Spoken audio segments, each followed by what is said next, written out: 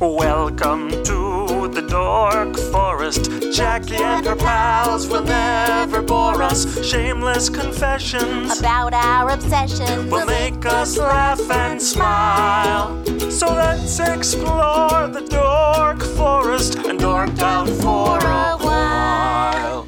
Happy New Year! Hi, I'm Jackie Cation. You're listening to the Dork Forest. It is available on all of the websites, and including iTunes and Stitcher and YouTube. And if you go to dorkforest.com or jackiecation.com, you'll find links to all of it. And then I have another podcast with Lori Kilmartin just about stand-up comedy. But this is the Dork Forest, and it's January 2020, so Happy New Year, and feel free to start donating again. That's right. Donations went off last year, and I don't blame you, but think of me. And PayPal will let you do it monthly if you want, but I understand if you don't want, because monthly is its own commitment. But the people who do it monthly, I said do. I totally appreciate that. But there is also going to be new merch. I'm phasing out one of the Dork Forest t-shirts. I think it's the black one. It might be the green one. The green one's almost completely out of stock, so I think it might be the Dork Forest one itself, but feel free to try and order stuff so that I can get those two new shirts on the website, because right now the merch page is a bit crowded, shall we say. By the way, my website is done by Vilmos. You know that. The song that was just sang was composed by Mike Rickberg. He'll sing his version of the Mexican hat dance at the end of the program, and Patrick Brady is going to fix this audio and has been doing it for these many years, and I genuinely appreciate that about him so much. The new shirts are going to be a shirt with a bunch of my dad's sayings and a drawing of his face on that Jenny Fine did. And Jenny Fine, of course, was the artist who did the Meat Shield t-shirt, and she also did the art for the Horcrux album and DVD. You can get all of my old merch still at jackiecation.com, and the new merch, feel free to email me, jackie@jackiecation.com, and we'll figure it out, is what I'm saying. I'm going to record a new album in 2020, but I don't know where or when. Feel free to come and watch me work on the new hour. At jackiecation.com has all my tour dates, and at jackiecation on Twitter, Instagram, Snapchat. There's also a Dork Forest Ranger page that you can get into. Donations, PayPal, Venmo, do whatever you need to do. But I'm very appreciative of everybody's support over the last 13 years. Let's get into some dorkdoms, shall we? Hey, it's Jackie Cation. I'm back in my living room, and I am with you. We haven't been on the show since the phoning days, yes. So it's probably been 11 or 12 years. Wow. Sean Conroy, ladies and gentlemen. Hello. Sean Conroy. Spelled Scene. I read Scene, yes. Scene Conroy. When I was a little girl, I read a dog book, and the dog's name was Sean, and I said Scene. Which is what every teacher called me for the first 7 or 8 years of school, because there was Sean was not a common name at that time. Right. So I would start school and they would go, Sean Conroy, and I would go, it's Sean. And of course, the other thing is, Sean Conroy is so close to Sean Connery. Yes. And people would... You are a weapon. They would mispronounce it all the time. Weapon. I actually said to my mom once, I said, why did you name me something so close to Sean Connery? This movie star? And she said, we never thought he would be that famous. And I looked it up on Google. Yeah. And when I was born, he was doing his 6th James Bond movie. I mean, arguably the biggest franchise movie star in the world at that time. So, Mom. Yeah, exactly. It's so Irish descent. Yes. Thanks for playing. A little Scottish, but okay. Mostly Irish. Sure. Sean it's at Sean Sean Conroy CONROY right. on the Instagram and Twitter. Yes, that's great. And you are literally, I have said this more than once, the only good improv I've ever seen. It is not okay because it just means I need to see more improv because it doesn't mean that you are not wonderful. It means that I haven't seen enough improv. Yes. Because your there dorkdom... are other good people. Right. It turns out your dorkdom is improv. Yes, that's what we're going to talk about. I took a UCB class on improv. I didn't know that. Yeah, I took the first level. I might have taken the second level as well. Recently? Probably in the last 6 years. Holy shit. Just because stand-up is so pissy about improv. And it's gotten a little better, but yes, for a long time, it was like fuck those guys. Fuck those guys who support each other. Yeah, and yeah. we got to watch them think on stage. I fly solo, baby. Right. There was a lot of judgment.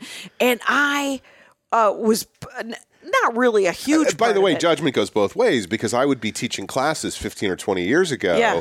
and somebody would come in, and I would be like, "Oh, that guy's a stand-up." Like, Right. There was this weird, Yeah. but it was I don't know if that was in reaction to how much vitriol the improv because I don't even know when improv started. Do you know when improv started? I feel like I don't know, Okay. but I want to say it was in. I want to say it was in the 50s. The hippie 50s and 60s? I could be totally wrong about that, but I feel like there were things in the works around that time. It was supposed to be. I feel like it started mostly in Chicago.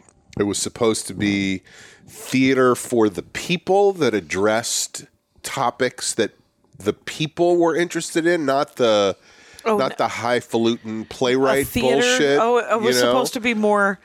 So it wasn't created. It was for the hoi polloi. Yes, and it wasn't created as a learning tool.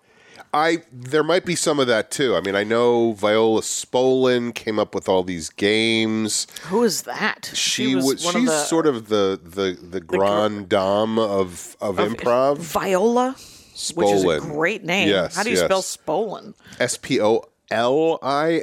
Okay. And Why I not? believe, if I'm not mistaken, I mean, I know her son, whose name I don't remember, maybe Paul Sills, also became a big influential figure and taught a bunch of people. Right. The person who I've heard the most about, because I'm affiliated with UCB, Right. is Del Close. Oh, yeah, I've heard that name. Who was involved with all of that in Chicago at the time. As well. So it feels super Chicago based. Yeah, I think so. I think so. And then it sort of branched out to St. Louis and to Paris, France. No, I don't know. Probably New York, Los Angeles. I don't know that there was ever a big improv scene in New York. Like, I was in a group in New York starting in the early 90s that had come from Chicago to New York in the early 80s. Oh, okay. And is Second City improv? Yes. Okay. Or at least they started as an improv company. And right, and now it's sketch, their right? big show is a sketch show, yes. And sketches are pre-written just for the American public or anybody listening who might not know. But they're sketch is what they do on Saturday Night Live. They write it ahead of time. They either memorize their lines or, as they do on SNL, they write them on a pasteboard and hold them up in front of their faces and read them that way. Oh, during the show, they don't have Sure. to memorize the script? I mean, if you watch SNL, you can see everybody reading their lines. You know, I've all the never time. watched SNL. I've seen only clips. Really? Yeah, it's sketch comedy or skits, as no one should ever call them. Yeah, that is a thing. Like where somebody goes, "Oh, so you do skits," and you're just like, a shudder runs down my spine. Right. For some reason, it is a visceral reaction to the word skit. It just feels like something you would do in the Cub Scouts, you know? Right. It's a R.I.P. I guess now that they've declared that the Boy Scouts have declared bankruptcy. Oh no, they're good. They'll be back. And sure, the Catholic Church hasn't gone away. Exactly. None of the. It's such a. You would think that adult men would care more about little boys than they do, but they don't. It turns out, except in the wrong way. Exactly. You're just like, we lived through it. Just fucking suck it up. Yeah. Walk it off. Anyway, but the so there's Viola Spolin and Del Close. Del Close. Are there other Del famous? Close in What did he do? Chicago is the guy who was responsible for starting Improv Olympic, which then is where the people who founded UCB came from. Oh, okay. And the people who founded UCB were Chicago improvers? All Chicago people, yeah. Okay. And who founded UCB? Matt Besser. UCB was Matt Besser, Ian Roberts, Matt Walsh, and Amy Poehler. Okay. So, and Tina Fey came out of Second City. Right. Okay. So Matt and Ian and Amy were... I don't know if all of them did Second City. I think 3 of the 4 of them maybe did Second City. Right. There were a bunch of different improv companies in Chicago. And there was some overlap. Right. Okay. But so the 4 of them got together and started doing sketch together. Yeah. And decided that they needed to go make it big in a first city, not in the second city. So either they had to decide to go to New York or Los Angeles. So they moved to New York. They started performing in New York, doing sketch. They also started doing their show Ass Cat, which was their improv show. Oh, and they invented that. Because Ass Cat is, I have done that. That's the one where you tell a story and then people, the improvers, perform improv from that story. The improvers do skits off that story. I'm going to be saying the wrong words. But they, so that's... The improvisers perform. The improvisers perform. Yes. And so, yeah. Okay, so that's what I saw. Here's what happened. Okay. I took a UCB class. Right. And part of that class was you had to go see a lot of shows. Oh, yeah. They always want you to go see a couple shows. Yeah. And so I ended up watching you and Matt Besser do long-form improv. Right. And it was fascinating to me because I had, back in the 80s when I first started doing stand-up. Right. So this is 84. There were a bunch of comics that came through in this comedy club that I started at in Madison, Wisconsin, owned by Bill Kinnison, Sam Kinnison's brother. Okay. We would end they wanted, all the comics who came from LA wanted to end every show with improv. But it was not long form. It was dumb. It was short form. It was short form. Mm-hmm. It was genuinely relatively painful. It was freeze tag and this thing called 185. 185 something walked into a bar. Right. Yes. Right. And so it was literally an excuse for puns. Cleverness, puns, who's Dick the smartest. Jokes. Yeah. It was a riff contest more than anything. Right. And it was usually filthy. And so that was my introduction to improv. And then so when I took this class 30 years later, right, and it was long form, one of the things that the teacher tried to impress upon us that I didn't really get until I saw you and Matt Besser is that you have to be comfortable on stage so that you show your own personality. Mm-hmm. There was no time when I thought, you two had been doing it for so long, I felt like, that I felt the safest I've ever felt in an improvisation. It is gut-wrenching when you don't feel safe in an improv show. It's like, oh my God. Which I think is what, to some people, is the attraction. Okay. It's the same reason people go and watch diving competitions, because somebody might hit their head. Right, or race car. Mm-hmm. Yeah. Yeah, there might be a crash. Right, but I don't, but you guys, so it was this long form thing, and the suggestion would come for a topic, and then there would be a beat where one or the other of you would take a moment, and I could see you thinking, and you're like, okay, and you would do a thing that I do in stand-up, which is I take things from my life, mm-hmm. and then you created a scene from something in your life. At no time did I feel like you were going to be like exceptionally crass just for the shock jock value, right? Or racist or horrible. And it was no. I keep my racism off stage. Is that you like to keep that off key? Mm-hmm. And so well played. And it was just because sometimes in the class that I took, it was like early stand up where people are just throwing things at the wall. They're frantic. They're frantic. Yeah. That frantic. Because if I don't get the laugh now, I might never get a laugh. I might never get a laugh again, you know? Right. And that feels like a learned skill to learn to slow down. Well, here's another thing you just said, which I really think is interesting. So I did short form for years. Okay. Before I ever did long form. And just so people know what short form is, Please. Short form is what you would see on Whose Line Is It Anyway? Where throughout the show, you constantly take suggestions from the audience and you have to use those suggestions in they your stack? scene. No, in other words, we'll start a scene and I'll say, okay, I need a profession and I need a country of origin and I need a thing two people might argue about. Right. And then I do a scene where I am a French pilot arguing with someone about interest rates. Right, okay. You know, so I've gotten all three of those suggestions from the audience, and I am trying to fulfill those suggestions. Right. And I did that for years. I did it with a group in New York. I traveled all over the country performing with them. And is that so that was your entry level to improv? That was how I form. started, yes. Okay. Then I heard about this group, the Upright Citizens Brigade.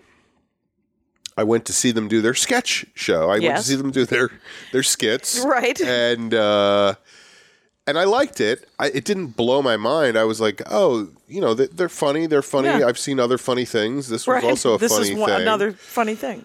And then I went to see their improv show. And because I had been doing improv for 8 years up till that point, and I knew what improv was, or at least I thought I did, when I went to see Ass Cat, it was like, holy fucking shit. You can do that? That's what I want to do. Yeah. You know? I mean, I don't know what a good analogy is. I always like to use basketball analogies, but it's like, imagine if you were 7 feet tall and you played basketball your whole life and you never knew you could dunk. Right. And then you saw somebody do it and you're like, wait a second, you can do that? Right. And so what I loved about it, which is what you said, is that in long form, you take one suggestion and then that inspires everything to come from inside you. So you're not responding to external stimuli. You are bringing your own life experiences into the work you're doing on stage. Okay. And it just, to me, was a whole other level of interest and fun and enjoyment. It was so interesting. That's what I genuinely think that's what made me aware that it could be done. It was not as big of a revelation to me just because I think that coming as you did from those 8 years of doing it, when you see someone doing what you think you're doing, right, and then at another level. Yeah, it was like, I know what improv is. Right. This is not what I know what it is. What is this? Right. You know? But they're calling it the same thing, which Right. means that I, too, could do that. Right. I think it's sort of like genuinely, and this it's going to sound like a little smoke blowing, but the first time I saw Dana Gould do stand-up I was like, what is he doing? Because it was so personal and so filthy and very, very hilarious. It was both incredibly personal, smart filth, and hilarious, which I think I was like, oh, that can be done. And he didn't, it didn't feel like he cared that it was that filthy. Right. It was like the thing of those 3 beats that he found. There was a reason it was that filthy. Right. I feel like that's where people who do improv fall down. I have no problem. I mean, I'm a very uptight Irish Catholic, as we already discussed. But so I don't like to talk about those things in real life, and that's not my go-to material. Right. But I have no problem going way down in the muck if it's what the scene calls for and being as dirty as possible. I think what happens in improv a lot is people go, again, what we were talking about before is like frantic and panic is like, I just have to mention bodily function so I can get a laugh. People will laugh if I just say something dirty. Right. And it's completely unearned. So that was always my note when I was teaching classes was like, go blue, but only go blue if you've done the work to get there. Right. You know?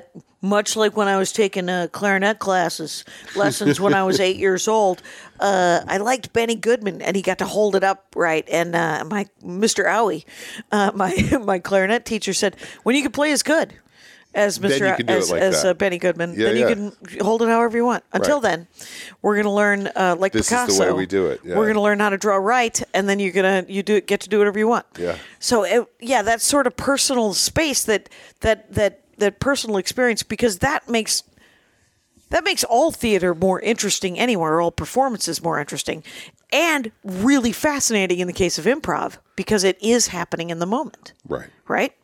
And I also feel like, this is a little scary to me sometimes, so I try not to think about it. You know, when I'm doing shows, I am being characters or, reacting to what somebody else is saying and whatever. But I also am bringing my own experiences and my own attitudes and my own, and I feel like if you watched a good improviser, which I consider myself a good improviser, Sure. If you watch a good improviser do 5 shows, you know everything about that person. Like they're bearing their soul if they're really good. Well, and that's, I mean, I agree. I agree in the fact that if you're watching good performance of several different kinds, I mean, it can be. I remember I saw Moulin Rouge, the movie, and Nicole Kidman, and I had not seen her a lot before, or I'm sometimes inattentive. Not a huge surprise to Rangers of the Dork Forest. Well played. But I remember watching it, and I was watching her act, Nicole Kidman in Moulin Rouge, and I said, I bet she is kind of like that. Just kind of an opportunist, but who's a decent person inside. You just have to get to it. And I was like, is she acting, or is she finding that part of her in her to perform that part? Right. You know? And it's a weird analogy just because it's such an old movie. But I saw the movie, and I had just started dating a girl, and she was like, let's go see this movie. And I did not enjoy the movie. I don't really remember it. Yeah. Because I was like, can't we just go home and fuck? Now, that was Blue. Did I earn that or not? Or was that just you riffing Was it off me of something just real? panic fire? I got to get a laugh off the fuck. Just throw some shit at the wall. It's I think that it does. It is cool. This is the other thing though: is are there fakers? Are you watching anybody fake improv? Is it almost impossible to do? No. I don't think it's impossible. I think there are people who are. I think the way I approach it is it's a very writerly skill. So it's. I mean, I guess what I'm getting at is there are some people who are just like showmen, and so they're just going to go out and be as big and loud and wild and weird as possible. And it works for them because of who they are. Right. So it's actually coming from them. Yeah. So I guess that's not faking it, but it's also not like they'll do the same things over and over again as opposed to because they know it works as opposed to really being in the moment and reacting to what's going on in the scene. Is that what you love about it? Is that are you good at that off stage, being in the moment? No, absolutely not. Right. I mean, no, I always say to people, to me, the thing I love about improv, and I think I said this to you in the email that I sent you, but it's like, improv is the very definition of a hobby. You will never make money as an improviser and certainly never make a living, but I've been doing it nonstop for over 30 years now. Right. And what I love about it is that it is the one time and the one place that I can shut my crazy brain off and just be. It's like a meditation for me. It's like almost a Zen. I don't even know what Zen is, so I don't know why I say that. But it's like I'm not questioning myself. I'm not, exactly, the pop culture version of Zen. And I swear to God, I could see that in your performance. And when I see someone who is very much in that, because my stand-up is a little manic, and but there's underneath it is this. I'm like, I have these jokes. I have to try these 17 lines, right? Right. So stand-up is different in that way to me, where it's more when I do stand-up, I would love to move further towards being in the moment as a stand-up. Yeah. But I'm always like, oh, I have these 2 new things I want to try. It's like I have 2 different brains going on at the same time. Right. Well, I think that it's almost like different kinds of this is getting very meta, but it feels like different kinds of meditation, right? There's the meditation where you are in the moment and you have shut off the other part of your brain and you're just feeling. Right. And you're feeling and you're expressing that feeling. In stand-up, it's the zen of, this is a bad analogy maybe, but a white noise, where I am so in one of those sensory deprivation tents working on the bit that the audience, I see them. Right. I feel the laughter. I feel the responses on like a molecular level. That one guy is not really paying attention. Oh God, that guy, that fucking dude, man. Anyway, but and there was and I'm doing some racial stuff right now, and so I'm like, look, there's a person of color, there's a person of color. Right. Make sure I'm not staring at the one person of color too much, right? So that they don't think that they are obligated to laugh more or anything, because to some extent, I'm trying to. The part of this bit is me schooling white people to fucking not do the thing that I'm trying not to do right now, and so like there's this whole project but I'm in the middle of it, which feels like meditation too. Where the rest of the world is busy and I'm juggling, but I'm juggling like an actual juggler who can juggle a bunch of things at one time. I can do 3, but that's it. I can't do any. I can barely catch. So, but yeah, I love the side of it. So, you did 8 years of short form, right? On the road. On the road with a troupe. Yes. Were they corporates? Were they schools? Well, there were some of them were corporate. A lot of them were colleges. Okay. A lot of them, honestly, were JCCs all over the country. Sure. The Jews love their short form improv. And they're super supportive. Yes. Well, they love clever wit. Right. And so good for them. There was a short form we did where an improviser would leave the room and you had to get a suggestion from the audience of a phrase, and then the person had to come back into the room and guess the phrase. Right. Based on clues provided by the other improvisers. It was called Torture the Actor. So, and I remember once we were doing a JCC out in the Midwest somewhere, and the phrase that somebody gave us, of course, was "gay cock offen Jan," which is Yiddish and means "go shit in the ocean." And first of all, that is awesome that you can recall all of those things. Go. But so the person came back in, and it was just this thing where these Jewish people in the Midwest could not believe that somebody was able to guess that they had said gay. Now, there was never a doubt in our minds that somebody was gonna get the phrase. Like it just always, they always got the phrase. Oh, did they always get the phrase? Always, because you would just keep going until they got the phrase. Sometimes it was 4 or 5 hours. Which is why they shoot that show with Proops forever. Right. And but they were just, to them, for these, it was like magic. Northeastern, I forget even who it was, but it was somebody who was not Jewish, and they were like, "Oh my God, that guy got gay cock offen Jan," and it was the funniest thing they had ever seen. And did it? I mean, the thing is how are you supposed to do that? I'm probably saying that completely wrong, by the way. But the thing is we talk about going blue and being dirty. If it's got gay cock in it, you have all of a sudden performing you gotta that. do it. Yeah. Right. You're like, you got to give that clue. We didn't come up with the term. Right. You did. Here we go.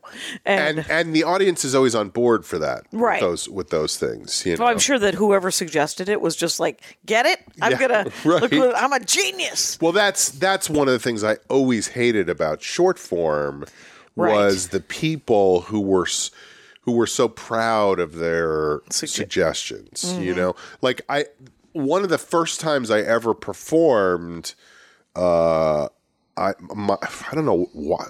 You know, you look back and you're like, what the fuck was I thinking? But I had like friends and family in the audience. And one of my friends who had been one of my roommates in college,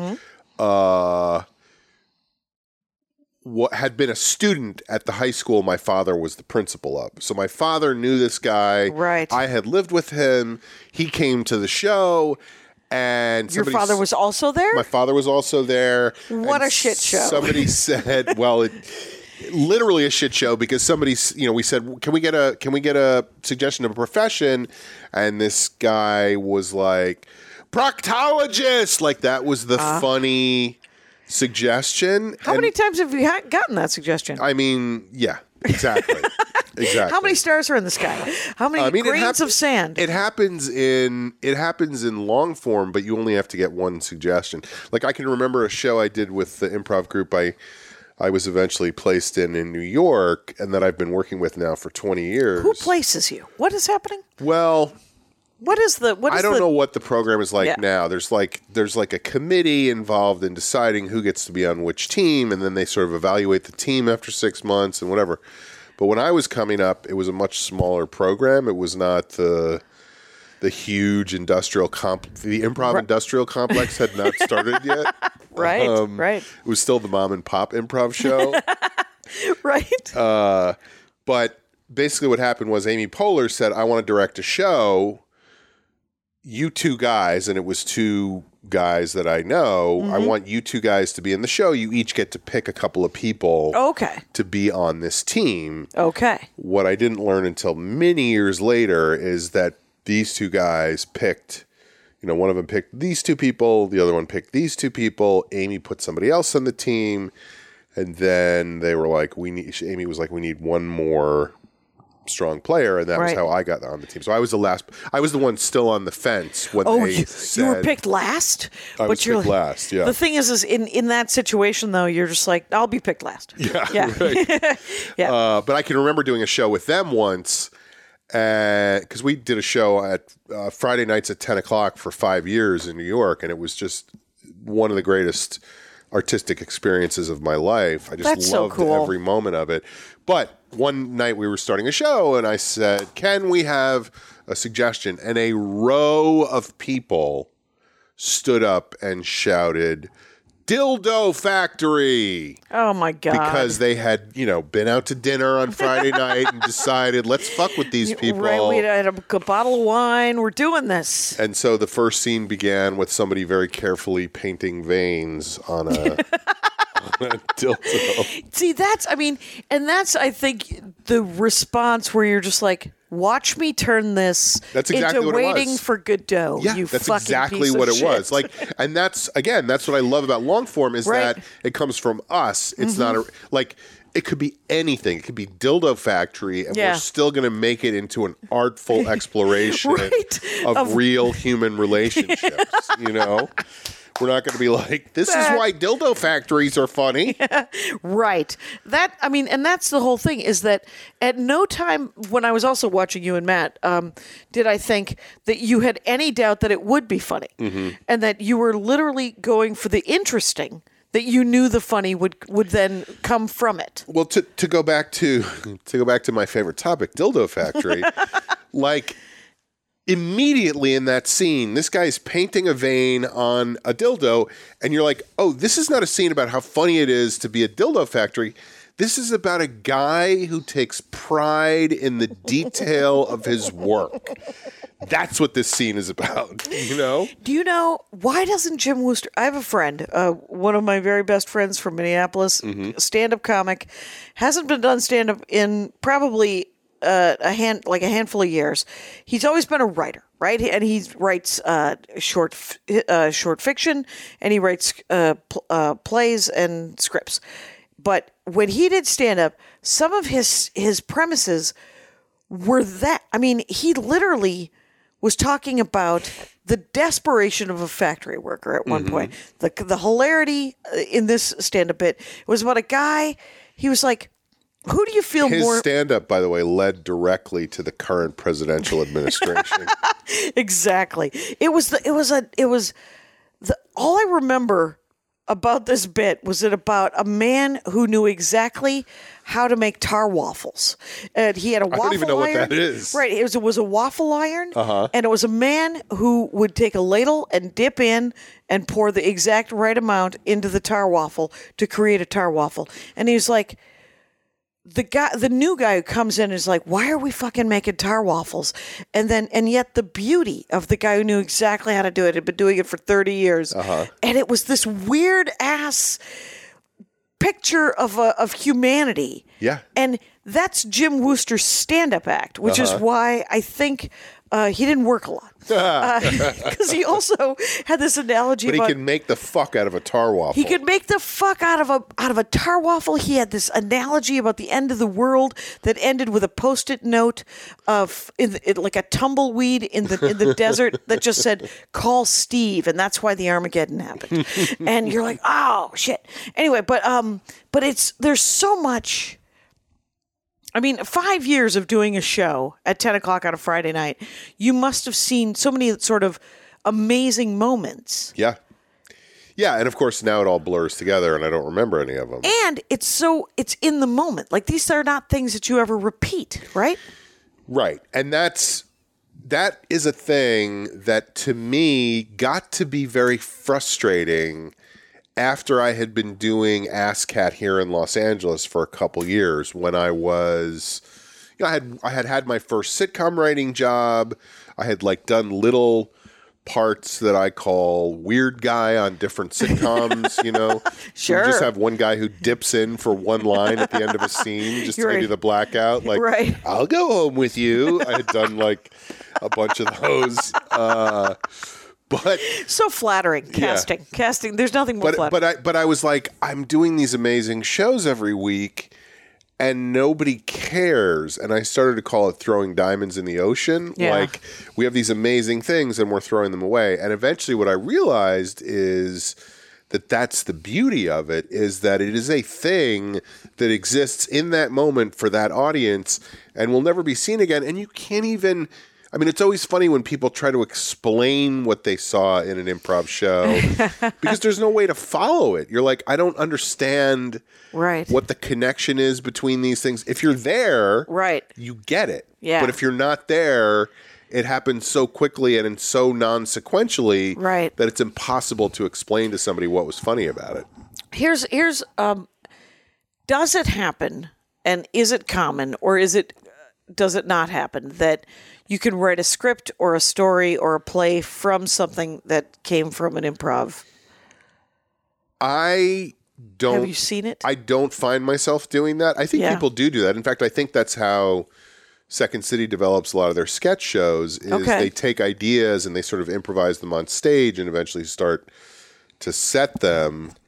For me, what I find is more that I'll have an idea of something I want to write, and then the improv will help inform that writing process. Okay. Well, yeah, I suppose the muscle of coming up with things in the moment has got to help every writing thing that you've ever done. It's like sitting down at a Smith Corona Selectric typewriter.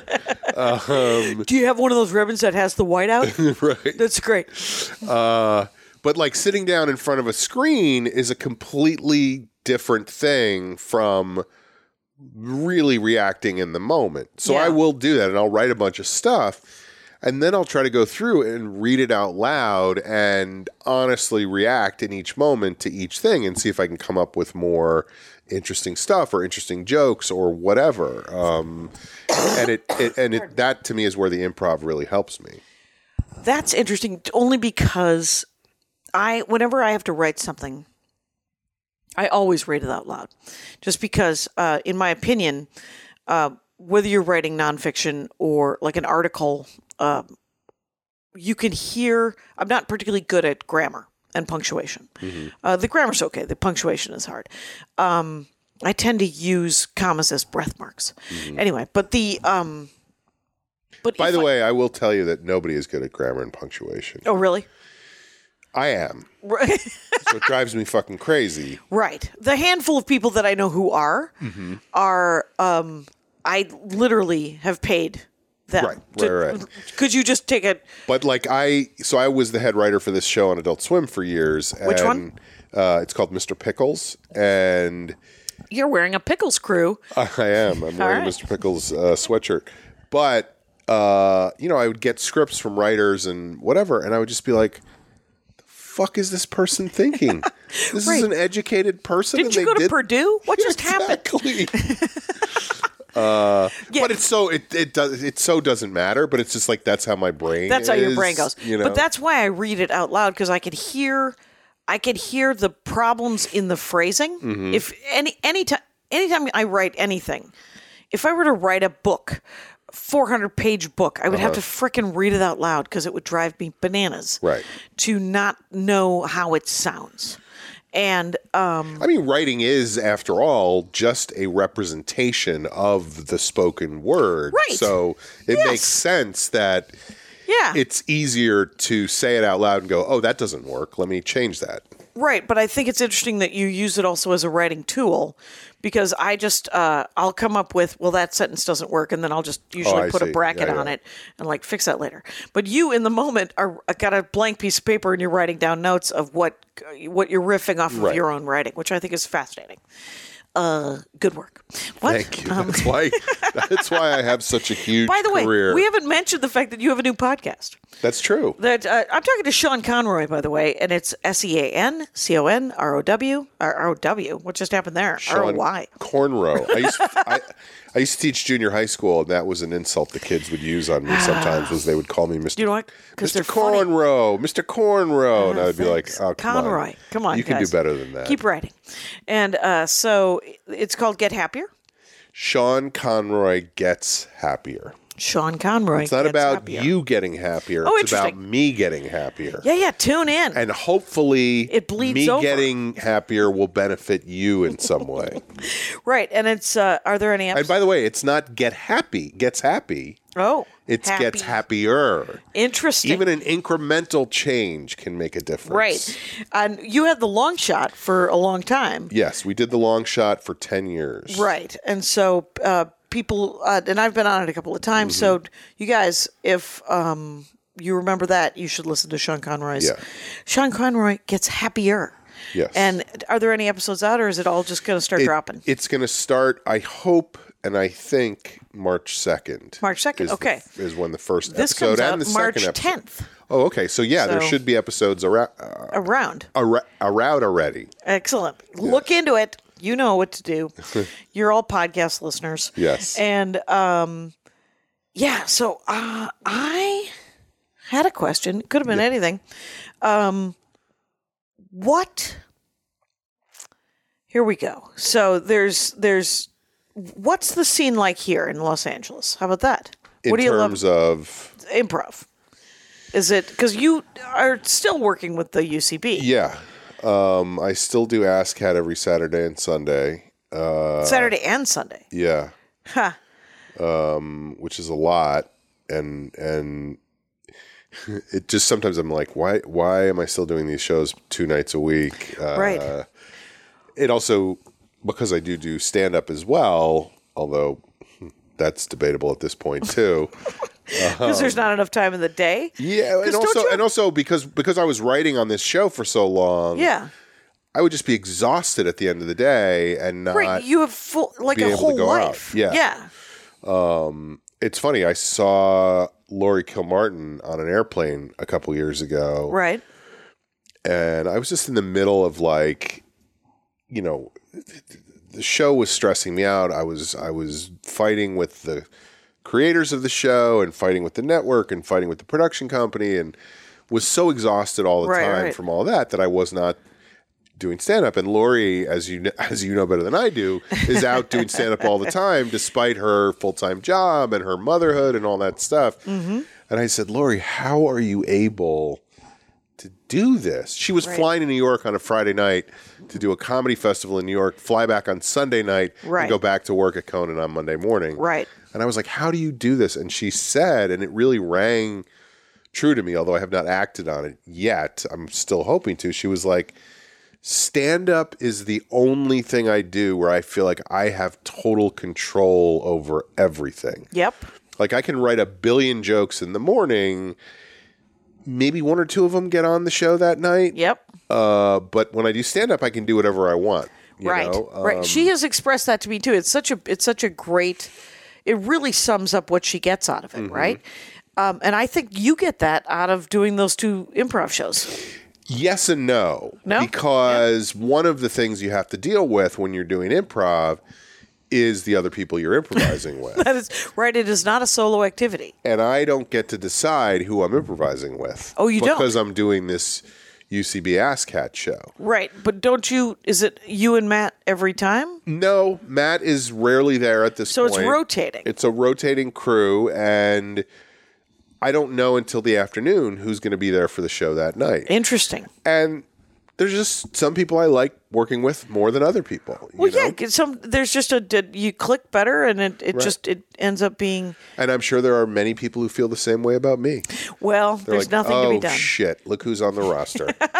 My favorite thing is when I'm like, oh, that guy doesn't like me, and then you find out they weren't thinking about you at all. Right. And you're like, oh, which is 99% of the time. 99% of the time, and you're like, well, that's also disappointing for some weird reason.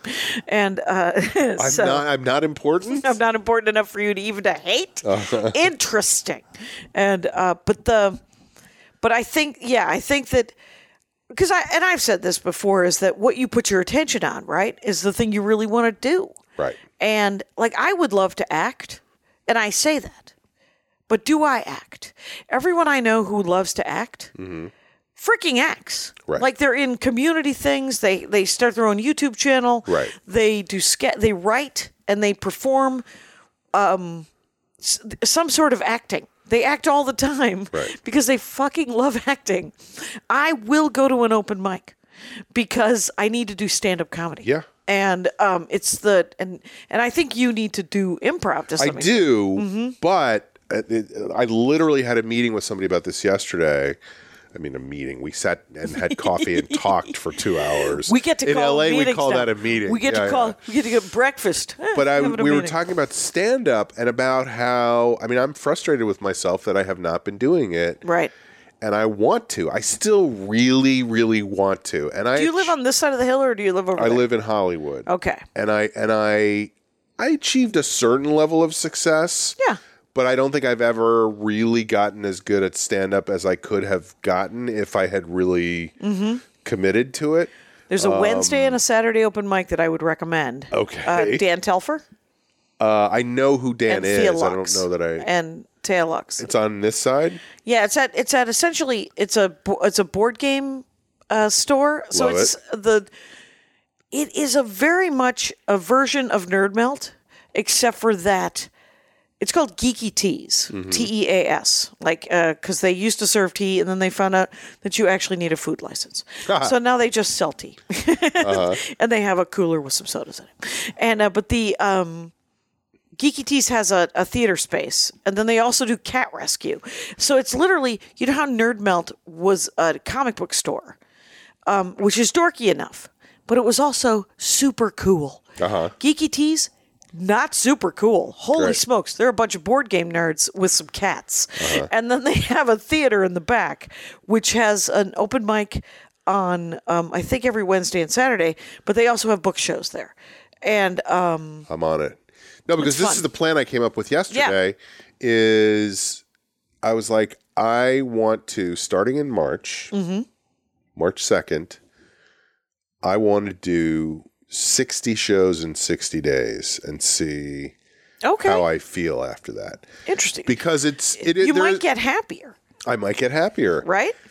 100%. 100%. The prediction is, Swami predicts 100% happier. Yes. From 100% of 7, of course. But it's like, I want to figure out if this is what I really want to do. Like, I went on tour a couple years ago, just a self-booked thing for 2 months. Oh, to do some stand-up? Yeah. All over the country. I think I drove like 12,000 miles or something. Wow. And I fucking loved it. I had such a good time just going from town to town and doing stand-up. And not even like clubs or anything. Like a local improv theater or, a local alternative night even at some places. Right. The local, the thing is that is the joy of it. Yeah. To do the clubs is a job.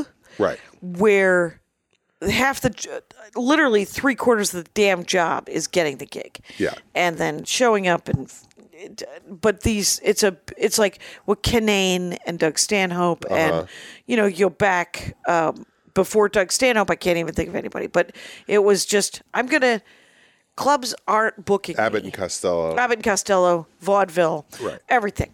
And Mark Twain, he used to book his own coffee shops back in the late 1800s. And so, but there's no money in it, right? Like you can't really no, make it was a living. unsustainable. I mean, Yeah. I think I broke even.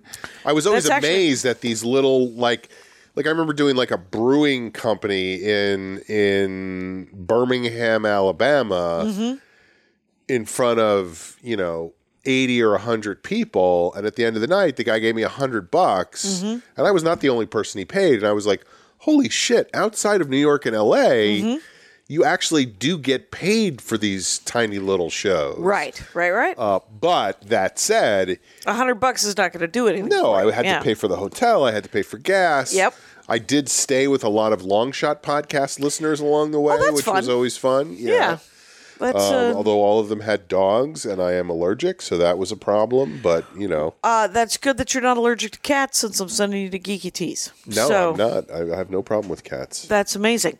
So what? So you're doing improv twice a week. What have you seen in the last 30 years about changes and about quality, and like, are you blown away sometimes by the noobs? No, No. I'm not. But part of that is because I don't go see them. Okay.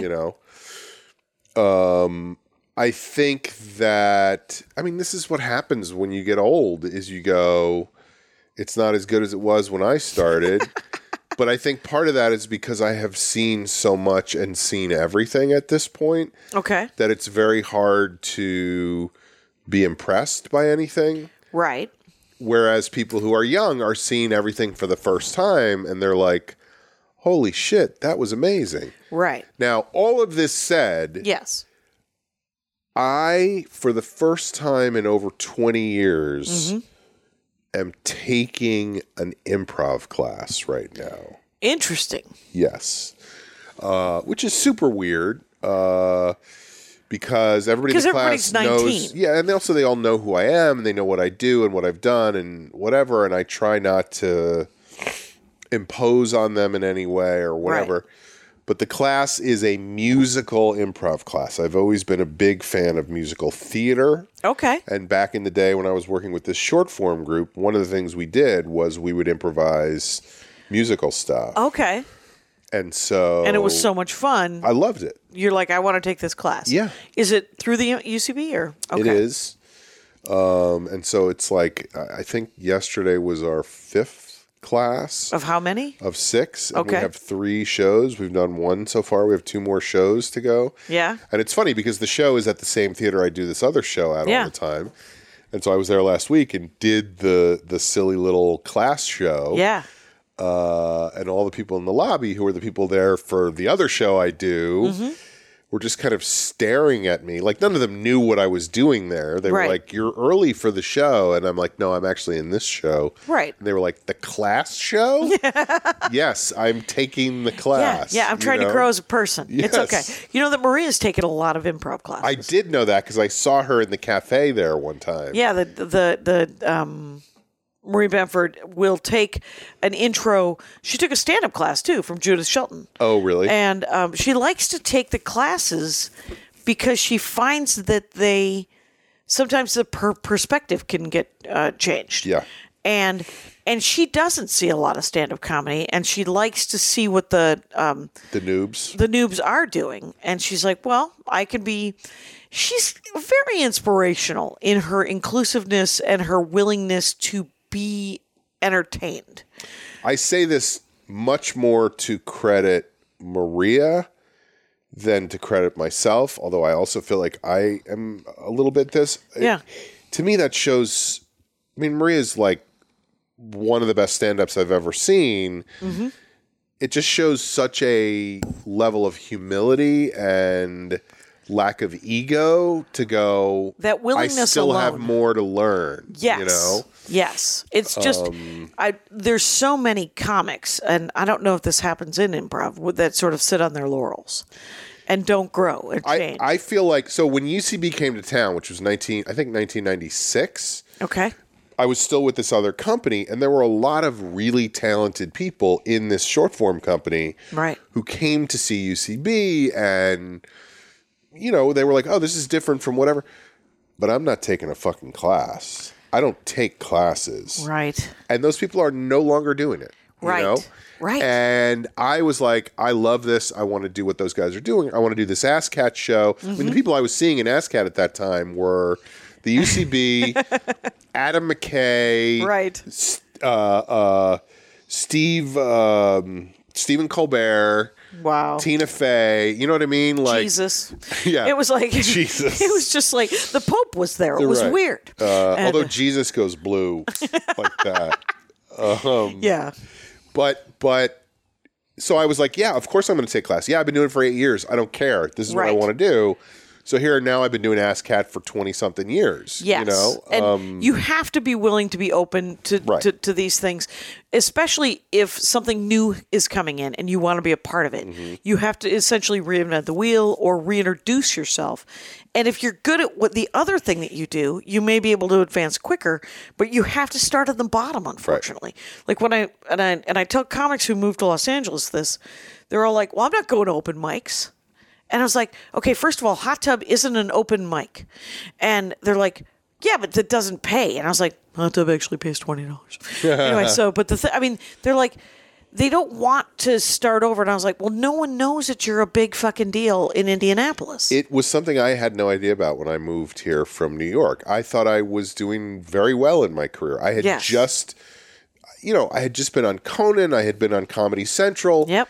None of that meant shit when I moved None here. of it means anything. There's this town, Los Angeles itself, is full of so many talented people that will never be famous or even never be successful. They will be successful in other things. They will invent dog psychicry. Right. And then all of a sudden they will own a house in Malibu because they are like, they're selling the tin pans for the gold mine, right?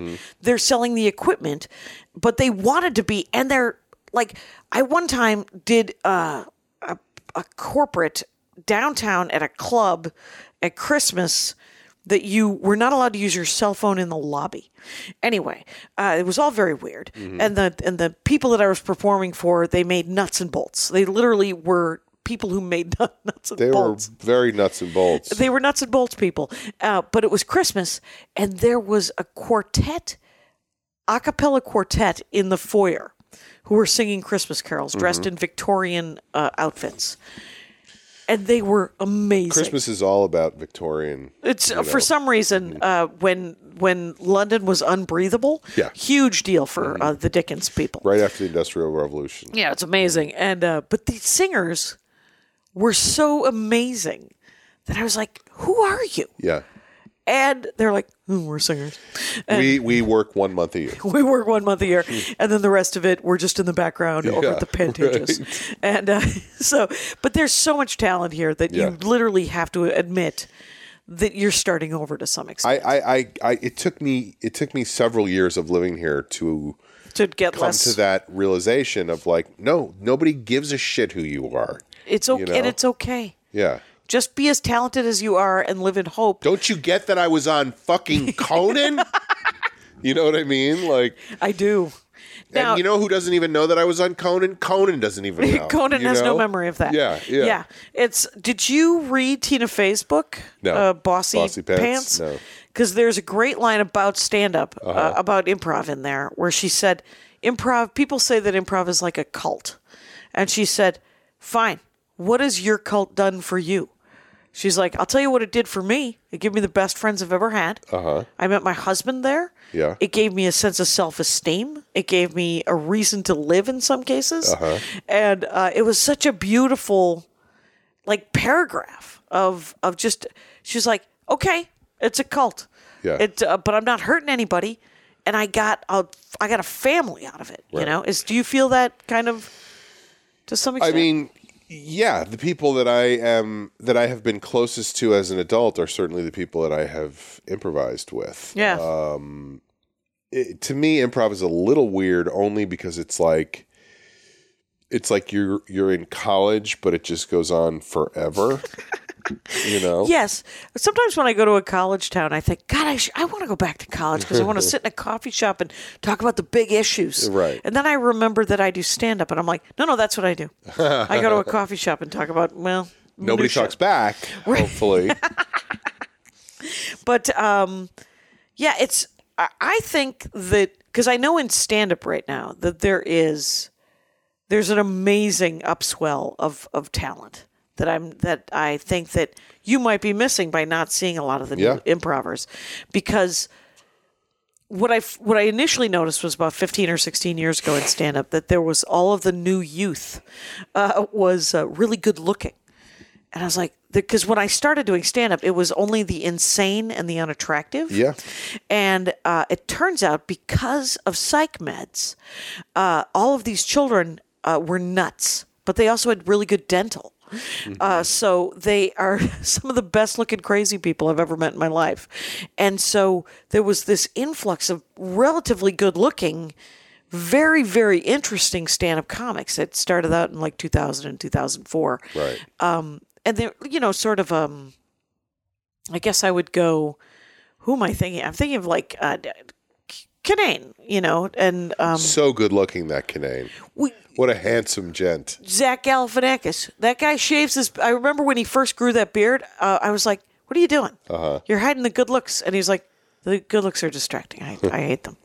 He actually said that to me one night, and because I inappropriately said that he was better looking without the beard, and he didn't care because it's his face, and but it was, it was like Zach Galifianakis and this type of thing, who's probably 15 years younger than I am, or 10 years younger than I am. I would say less. But you think less? We can figure that out. Who later. knows? But let there be some math, you guys. And but I do love watching. I hate watching shitty stand-up comedy, but I do like. I don't mind.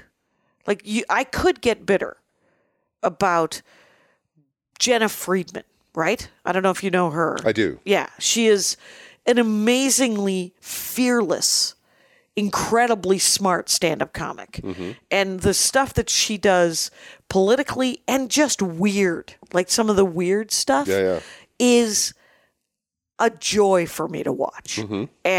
But I could be bitter about it because I'm like, no, I'm super smart too, but I'm not. Turns out I'm not 28 years old and a thin blonde lady. But it's not. She is the same age as Zach Galifianakis. Weirdly enough, they're all in their early 60s, you guys. So but I think that it's just to bitterness though, and to appreciating the next generation. Well, here's my thing about improv is just the feeling I have from being around the theater and seeing people, and even some of the people I've performed with and whatever, who are much, much younger than I am at this point.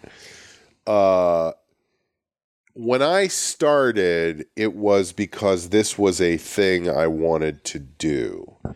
And I feel like with a lot of people now, it's like, this is a thing I want to use to get something else. Right. Which is a different approach. That is a different approach, as some people And when I started at UCB, it was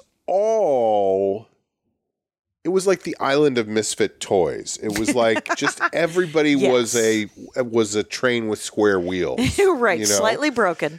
And now that's not the case at all. Now, like you said, a lot of them are good looking, they're actors, they're whatever. Yep. It doesn't mean they're not good improvisers, but it is a means to an end. It's right, they're trying to get in front of casting directors and these people. And that was just not the thing when I was doing it. Right. And there was a and that it still happens in stand-up, right? Where people do stand-up to get in front of managers and casting agents and stuff like that. But they also, and those people I think will always be there. But there are the people who fall in love with it. Right. Who you're like, oh, this is something I'm doing for something. And then all of a sudden, that is what they are. Right. And that, I love meeting somebody who thinks that they're doing it because it's a shrewd business decision, which you always wonder, why you're doing stand-up as a shrewd, that's a terrible choice. Yeah.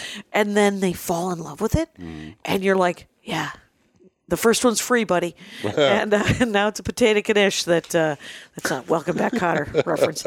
Hey, Sean Conroy, it's been an hour. I'm sorry about that. Because it just goes by. Yeah. Gotta have you back. This reminds me of when I was in jail. It was like, it was over so quickly. So quickly. You guys, Rangers, we've been talking with Sean Conroy. It's SeanConroy. Not W. Not W. And you have a new podcast called Sean Conroy Gets Happier. Correct. And that will be available wherever you listen to casts, as you can imagine. Everywhere, yeah. Absolutely everywhere. It's on the All Things Comedy Network. And if you tick that box, they'll forward it to YouTube. So if people only can listen to a thing, because the Dork Forest is available on YouTube. Oh, really? Yeah, super fun. And we have actually we're going to have our own YouTube channel with this thing too. The Sean, youtube.com/Sean Conroy Gets Happier. Then that's where you should send those files, because then it'll all be in one place. It'll be beautiful. So thank you so much for doing the show. Thank you for having me. This was great. And everyone follow Sean. Or at least I enjoyed it. I shouldn't make any value judgments on the quality of the show itself. But I had a great time. Jackie at JackieCation.com to let me know, you guys. I had a really good time. And Rangers, you know the rules out there. Take care of each other. My hat, my hat, my hat. They're dancing around my hat, my hat, my hat, my hat. Well, what do you think of that? If it looks like a Mexican hat dance and it sounds like a Mexican hat dance, it's most likely a Mexican hat dance. So take off your hat and let's dance. Yay! Oh, my God. Why don't we just call that as the end of the show?